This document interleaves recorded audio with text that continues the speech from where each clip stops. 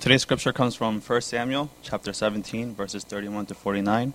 Please follow along in your bulletins, in your Bible, or on the screen above. Hear now the word of God. What David said was overheard and reported to Saul, and Saul sent for him. David said to Saul, "Let no one lose heart on account of this Philistine. Your servant will go and fight him."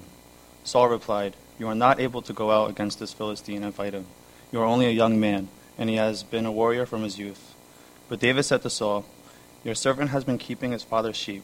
When a lion or a bear came and carried off a sheep from his flock, I went after it, struck it, and rescued the sheep from his mouth. When it turned on me, I seized it by its hair, struck it, and killed it. Your servant has killed both the lion and the bear. This uncircumcised Philistine will be like one of them, because he has defied the armies of the living God. The Lord who rescued me from the paw of the lion and the paw of the bear will rescue me from the hand of this Philistine." Saul said to David, "Go, and the Lord be with you." Then Saul dressed David in his own tunic. He put a coat of armor on him and a bronze helmet on his head. David fastened on his sword over his tunic and tried walking around because he was not used to them. "I cannot go in these," he said to Saul, "because I am not used to them." So he took them off. Then he took his staff in his hand, chose 5 smooth stones from the stream, and put them in the pouch of his shepherd's bag, and with his sling in his hand approached the Philistine. Meanwhile, the Philistine, with his shield bearer in front of him, kept coming closer to David.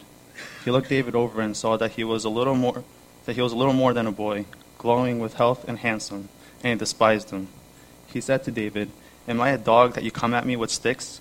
And the Philistine cursed David by his gods. "Come here," he said, "and I'll give your flesh to the birds and the wild animals." David said to the Philistine, "You come against me with sword and spear and javelin, but I come against you in the name of the Lord Almighty, the God of the armies of Israel, whom you have defied. This day the Lord will deliver you into my hands, and I'll strike you down and cut off your head. This very day I will give the carcasses of the Philistine army to the birds and the wild animals, and the whole world will know that there is a God in Israel. All those gathered here will know that it is not by sword or spear that the Lord saves, for the battle is the Lord's, and he will give all of you into our hands." As the Philistine moved closer to attack him, David ran quickly toward the battle line to meet him. Reaching into his bag and taking out a stone, he slung it and struck the Philistine on the forehead. The stone sank into his forehead, and he fell face down on the ground. Amen. Amen. Good to see all of you in New Mercy. I feel like it's been a while since we had our church retreat, and some of us were away at one of our pastor's wedding in Mexico. So it's good to be back, and I'm sure a lot of you guys already just have this feeling of coming back since it's September. All the students are back into classes, all the teachers are back, all the vacations are, I guess, kind of over, although this is the long weekend for many of us with Monday off. So once again, it's just good to be back, and we were so blessed for those of us who went to the retreat with Pastor Jason, who came all the way from California to speak about the theme of greater things. And for those of you who have been joining New Mercy in the recent times, here at New Mercy, every year we have a theme. And this year's theme is greater things. And we explored it, we examined it from different angles. And today, we're going to do so again, looking at this theme of greater things. Greater things God has in store for us, but from perhaps a different angle. And for the next few weeks, we're going to look at some of the Old Testament narratives, some biblical characters from the Old Testament who God used to attempt at greater things for the Lord. So today we get to this character named David, perhaps a story that you all heard. In fact, the scripture reader today came to me and said, why do we have to read all the verses? I mean, everyone knows this story. And it is true. But I guess I like to challenge us 2 things. One, do you really know the story? So we're going to really dive into the details of this narrative of before and after and during David and Goliath's battle. And secondly, do we really know the story? Do you really get at the heart of this message?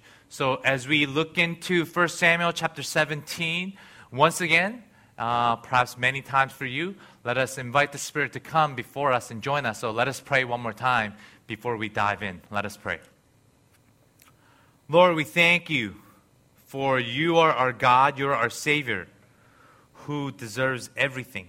We know all good things come from you, and for that we thank you. We thank you for this Sabbath as we rest, as we glorify you and think only about you. May you remind us how amazing, how gracious you are. Lord, be with us. May your Spirit move us. In Christ's name we pray. Amen. So we left off at the retreat talking about greater things through Pastor Jason, our guest speaker. And he quoted a missionary, a famous missionary named by William Carey. And William Carey once said this: expect great things from God, attempt great things for God. Expect great things from God, attempt great things for God. William Carey grew up in a small, tiny, rural village in middle of England. He grew up in a poor family, and he was trained as a shoemaker, a cobbler. And all of a sudden, one day, in his young years, he had listened to the message of Jesus Christ, and he had converted. He accepted Christ as his own Savior, and his life began to change. Among many things, it started with him actually picking up books that taught him Greek. So he self-taught himself Greek. I mean, it's crazy. I mean, for those of us who went to seminary, I mean, maybe for me and the other full-time pastors, Greek, Hebrew, Latin, these are languages that you have to learn to read the original language in the Old Testament, New Testament. And it's unless you're gifted in language, it's difficult and it's time straining. But this young William Carey, he began to just teach himself Greek and then Hebrew and Latin because he's hungered to understand God's word so much that he wanted to read the original text on his own. So he started teaching himself. And during his time, as his passion and he's on fire for Jesus Christ, he also gets married. He finds himself a wife, and he has a daughter. And at the age of 2, his daughter all of a sudden gets sick and passes away. And while this tragedy hits his life, his master, the one that was teaching him how to make shoes, passes away as well. So he inherits this business. He's married, he has more mouths to feed, and his daughter all of a sudden passes away at the age of 2. As he's passionately finding out more and more about Jesus Christ. His life is changing day by day, and the business that he took over begins to go bankrupt. So through all this, God calls young William Carey and says, I will use you to go on overseas missions. And he begins to pray, and he begins to hear the word of God, and he hears this one word, India. And if you've never heard of William Carey, he becomes the missionary that goes into India and spends 41 plus years of his life sacrificing everything that he has for the people of India to bring the gospel message to them. And for the time that he was there, I mean, he had crazy ups and downs. On his way to India, by that time, he's had 3 children. He has a 4th. His 4th passes away in India because of sickness. His wife actually becomes insane while he's in India and has to be hospitalized. So, with so many walls for him to climb, he still says yes to the Lord and goes to India. And although statistically it says, history says that William Carey only converted 700 Indian natives to Jesus Christ, what we see after his call to India for those 40 plus years is that he becomes what's known as the forefather of all the modern missionaries. And missionary after missionary after missionary who comes after him, right, who goes overseas with their families and forfeits their comfortable life, all calls him their father, the one that they looked up to as they go on mission trips. When we look at William Carey's life in 1792, as he becomes a young Baptist pastor who's just recently ordained, In May 30th of that year, 1792, he goes to a Baptist Association meeting and he preaches in front of all the older pastors, this message. And he titles his sermon, right? Expect great things, attempt great things. And as he preaches these words, as a newly ordained minister, an elderly pastor stands before him and rebukes him in front of everyone and says, "Young man, sit down. You are too enthusiastic and you don't know what you're talking about. When God pleases to convert the heathens, He'll do it without consulting you or me." But even with these walls, once again, from people, from his fellow brothers in Christ who says, "What are you talking about? Going to India and forfeiting all that you've done." When God wants to do that, He'll just do it. Right? He had a conviction in his heart. I expect great things from our God, and He's calling me to attempt to do greater things for our Lord. And he steps into faith, and he becomes almost from, poor rural village man to somebody that in history now we all look up to as Christians, as we call him father of overseas missions. And we like these stories, right? We like these stories for two reasons. One, because there's some kind of success at the end. There's a victory at the end of the story.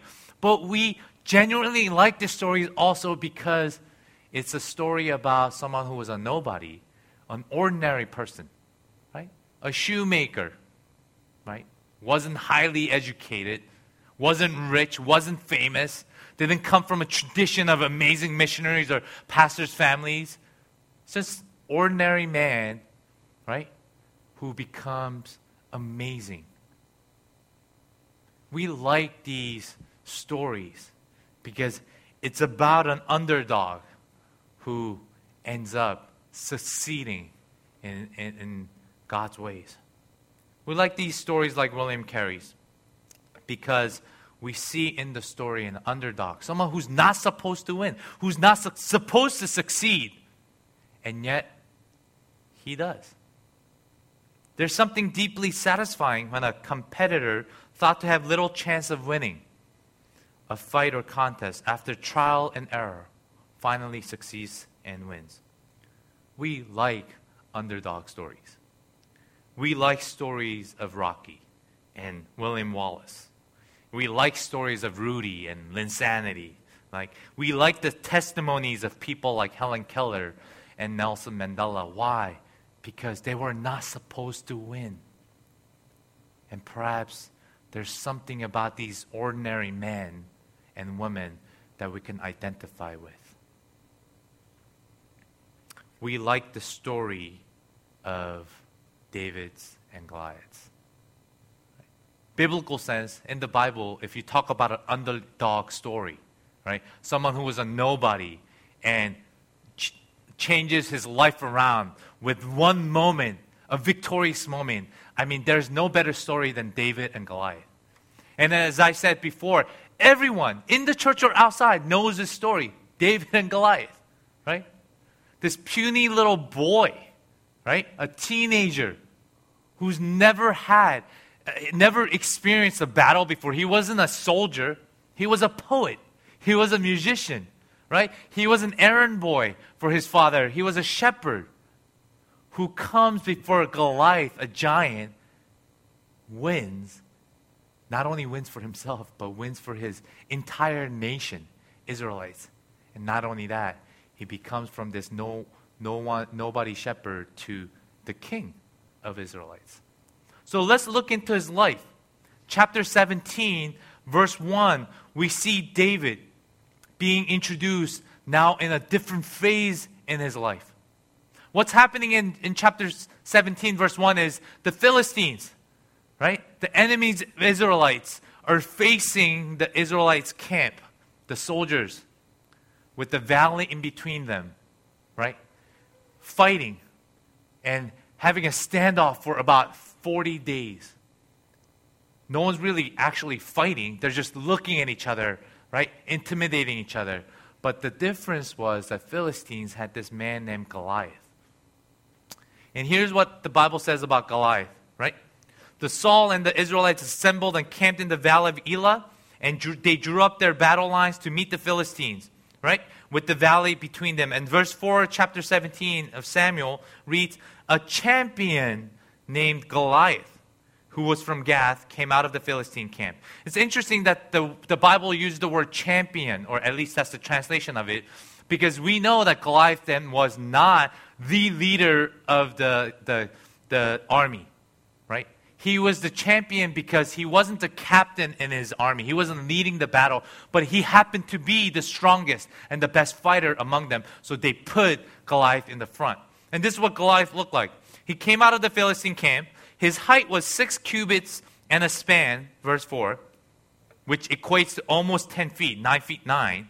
He had a bronze helmet on his head, wore a coat of scale armor of bronze weighing 5,000 shekels.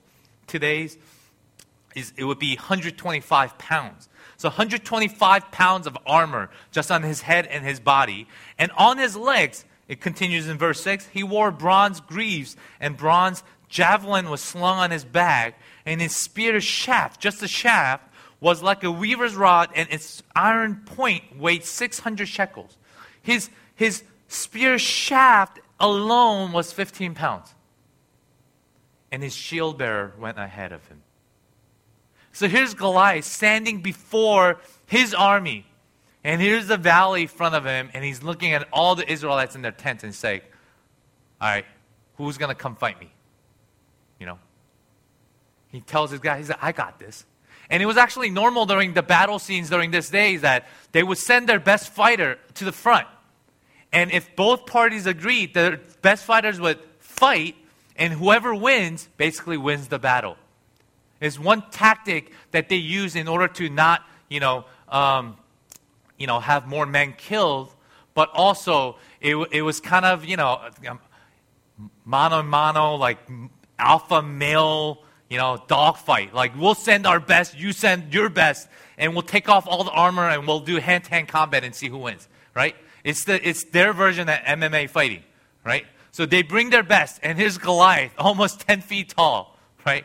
With armor of 125 pounds and spearhead that's over just 15 pounds just alone.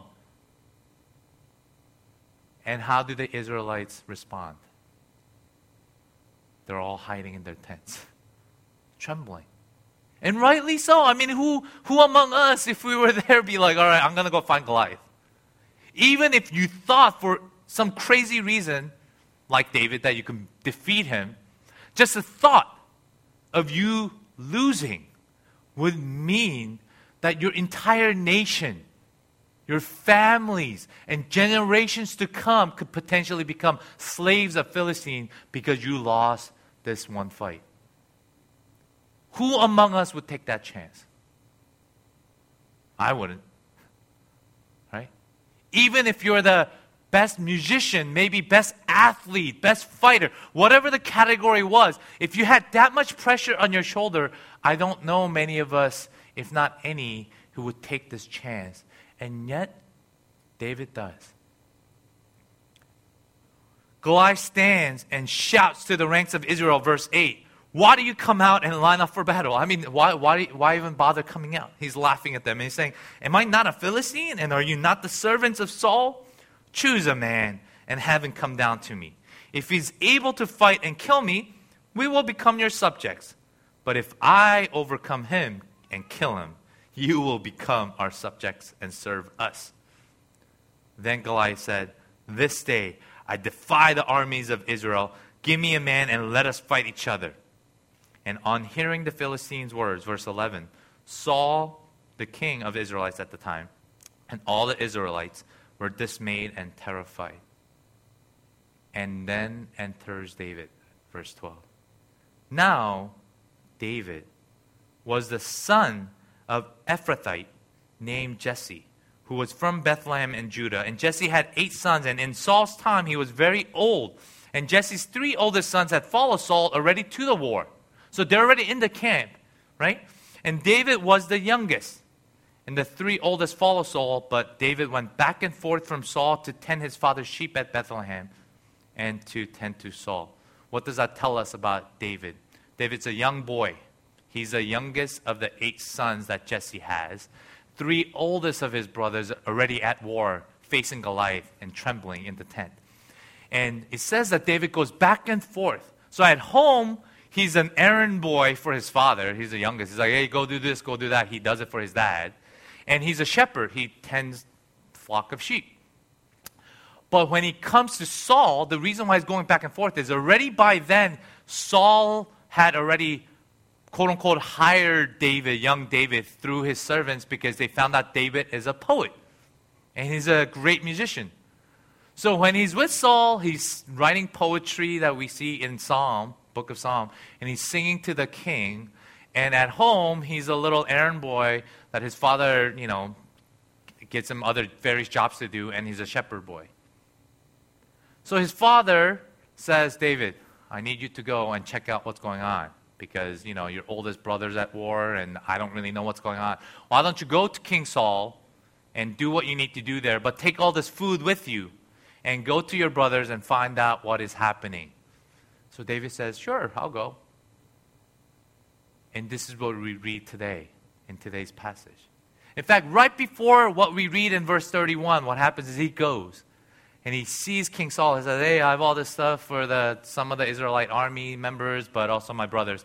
Can I go to the battlefield to give them the food? Of course, the permission is granted, and he goes and he gives the food, and in his obviously, he finds out what is happening. That there's a man named Goliath, almost 10 feet tall, shouting back for 40 days, and Israelites can't do anything, and they're trembling in fear. So he's asking them, hey, what's going on? Who the heck is that guy?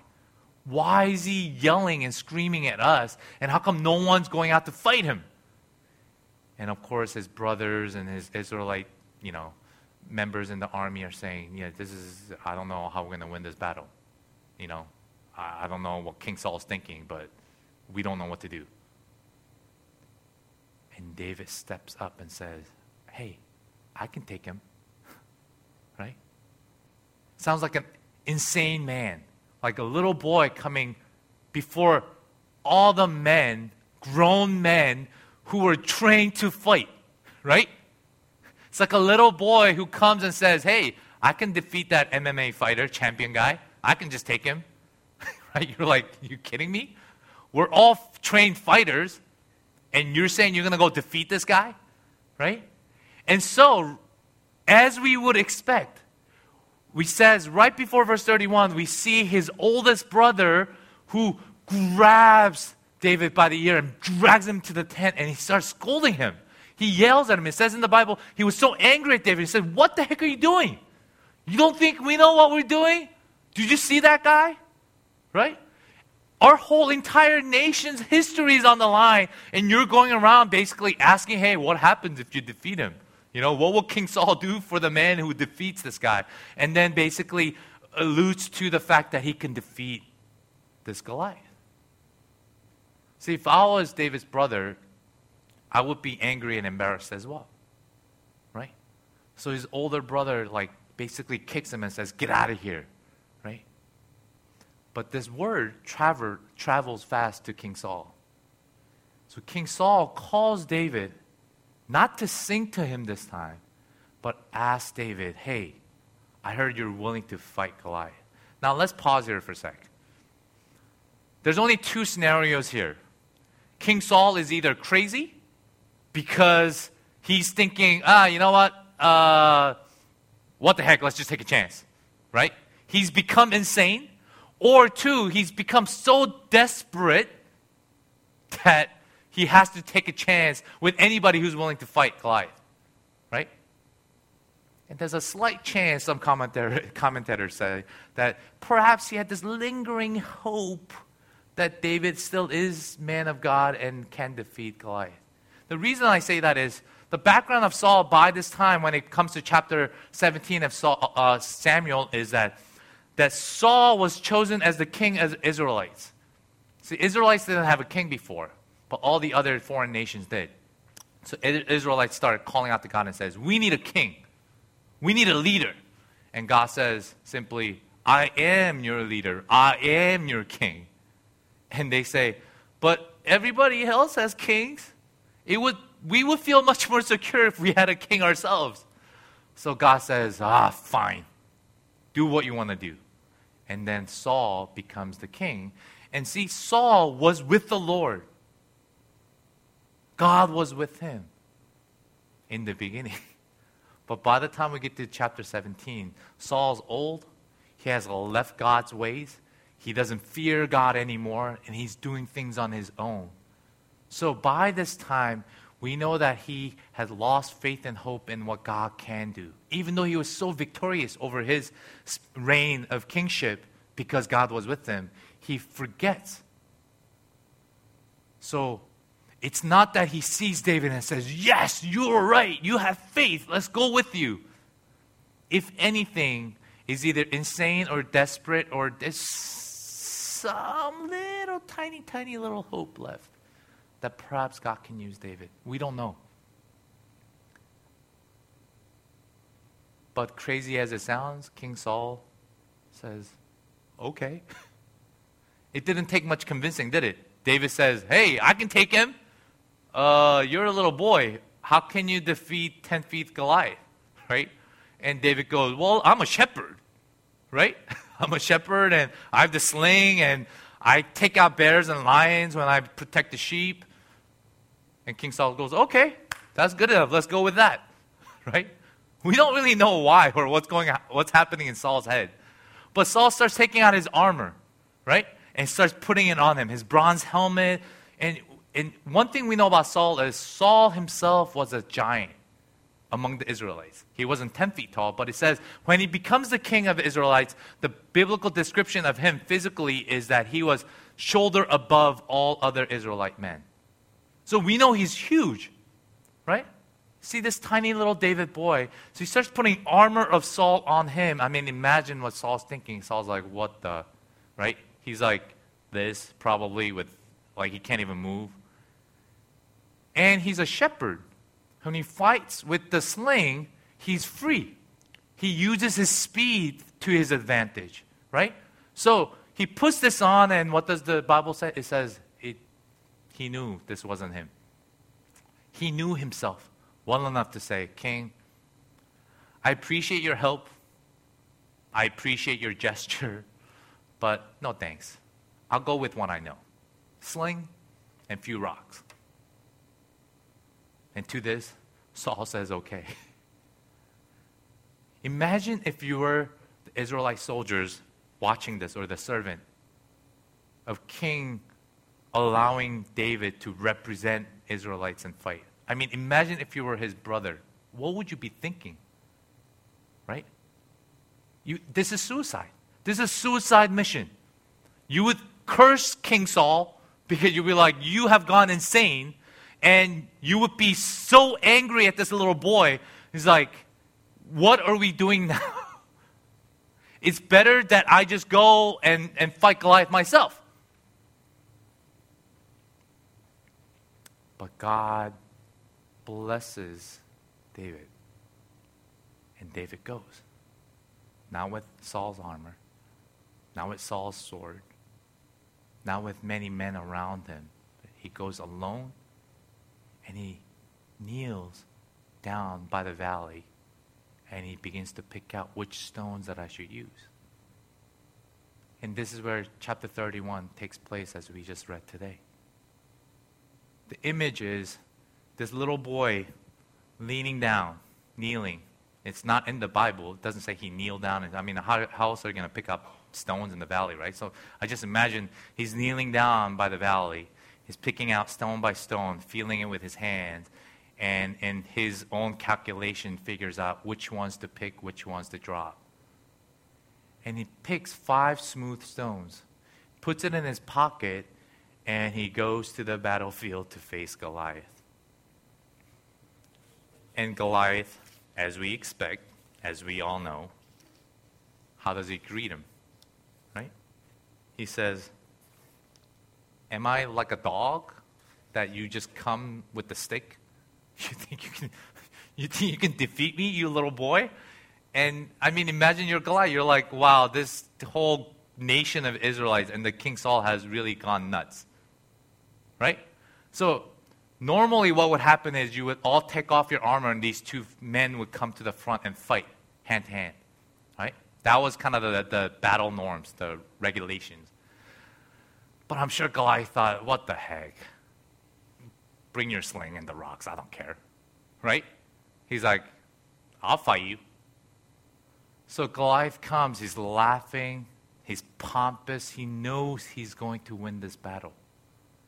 And everyone around him, behind Goliath, in front of him, believes this as well.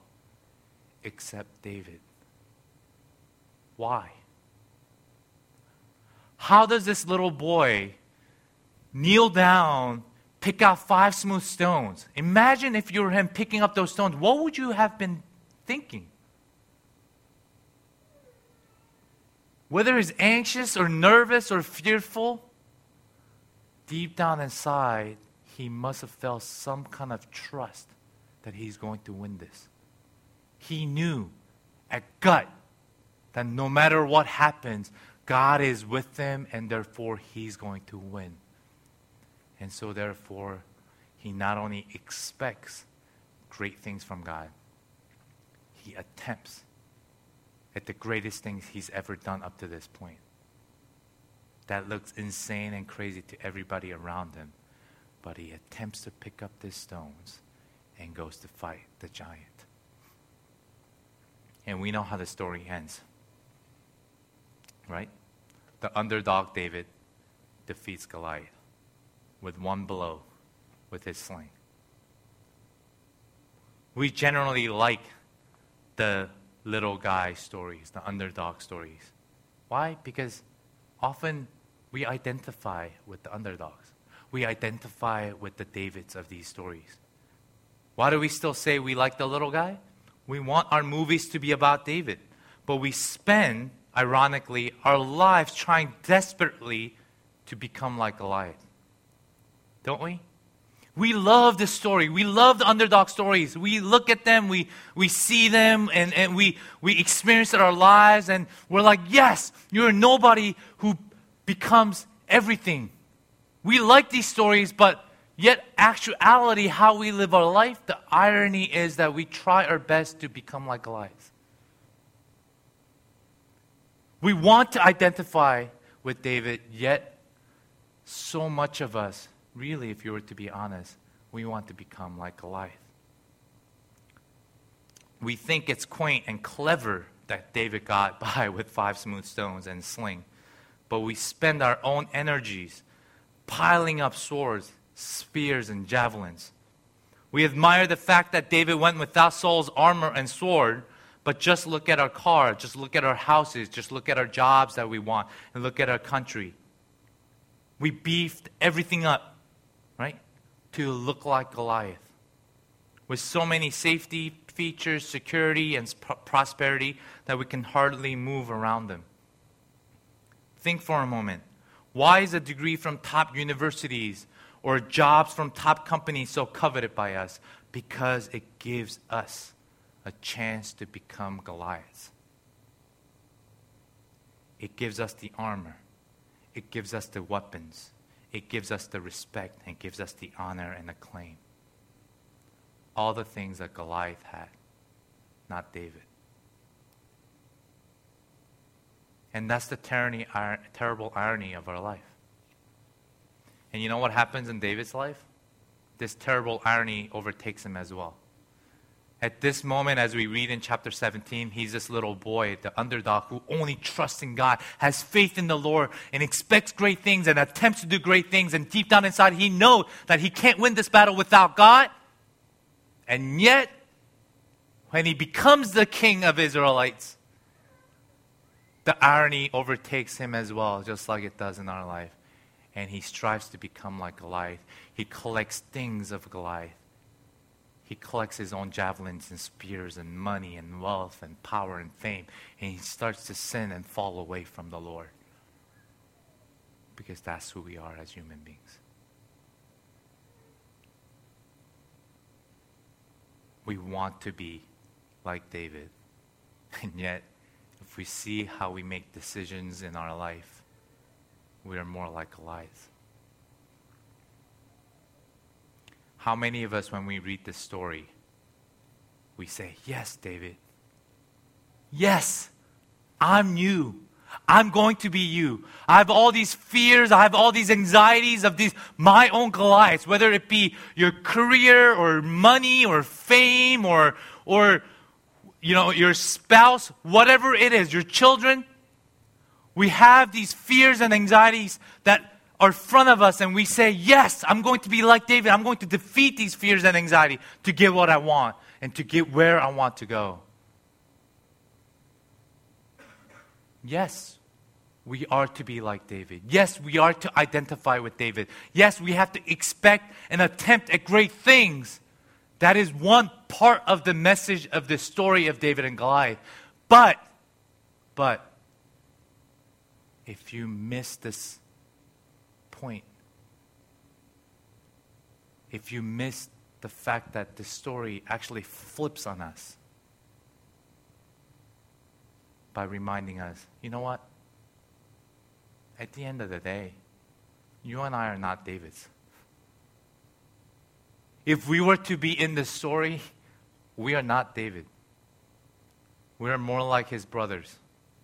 We're more like the Israelite soldiers. We're more like Saul, who have walked away from the Lord, who forget how amazing God is, who worship. Perhaps we call ourselves Christians, and perhaps we're ready for the battlefield. We have all the armor. We know what to do. We know what to say. We know what to say. But when we get to the battlefield, to that one fight that we have to win, where we have to take a leap of faith,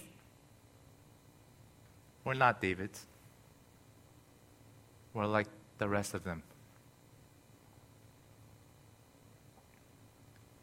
The flip side of this story is that, yes, let's become like David's congregation. Let's attempt at great things for the Lord like David. But unless we realize first and foremost that there already is a David in our life, the Savior, whom, when we were trembling in our own tents, when the fear and the anxieties were getting the best of us, when the Goliaths of our life stand before us and even their shadows we're scared of, we already have our Savior who went before us and won that battle, who died on the cross on our behalf, who is victorious, who has defeated sin and death and resurrected. He is our David. When you can fully acknowledge that first, only then can we become or even just attempt to live a life like David. Do you have fears? Are there anxieties in your life that is taking over your life? Let's pray. Let's ask God for faith, the leap of faith that David had. But let's acknowledge first, Lord, thank you for you're a God that has already is victorious in my life. That when you move, all I have to do is follow and trust in you. Only then can we taste the victory that David tasted. We know logically, I think, why God put David in this scenario. Not somebody who's so well trained. Not somebody with amazing weapons. Not somebody with amazing fame already. Why does God use this mere boy, teenager, with 5 stones and a sling? It's to remind us that you and I don't win the battles. You and I don't win the battles. There'll be Goliaths and Goliaths and Goliaths after in our life. Over and over again, things that will overcome us. But when you're trembling in fear, may you be reminded that ultimately, there is Jesus Christ the Savior who has already won the battle for us on our behalf. And our job is to acknowledge that and follow after Him. Let us pray. Lord, we come before you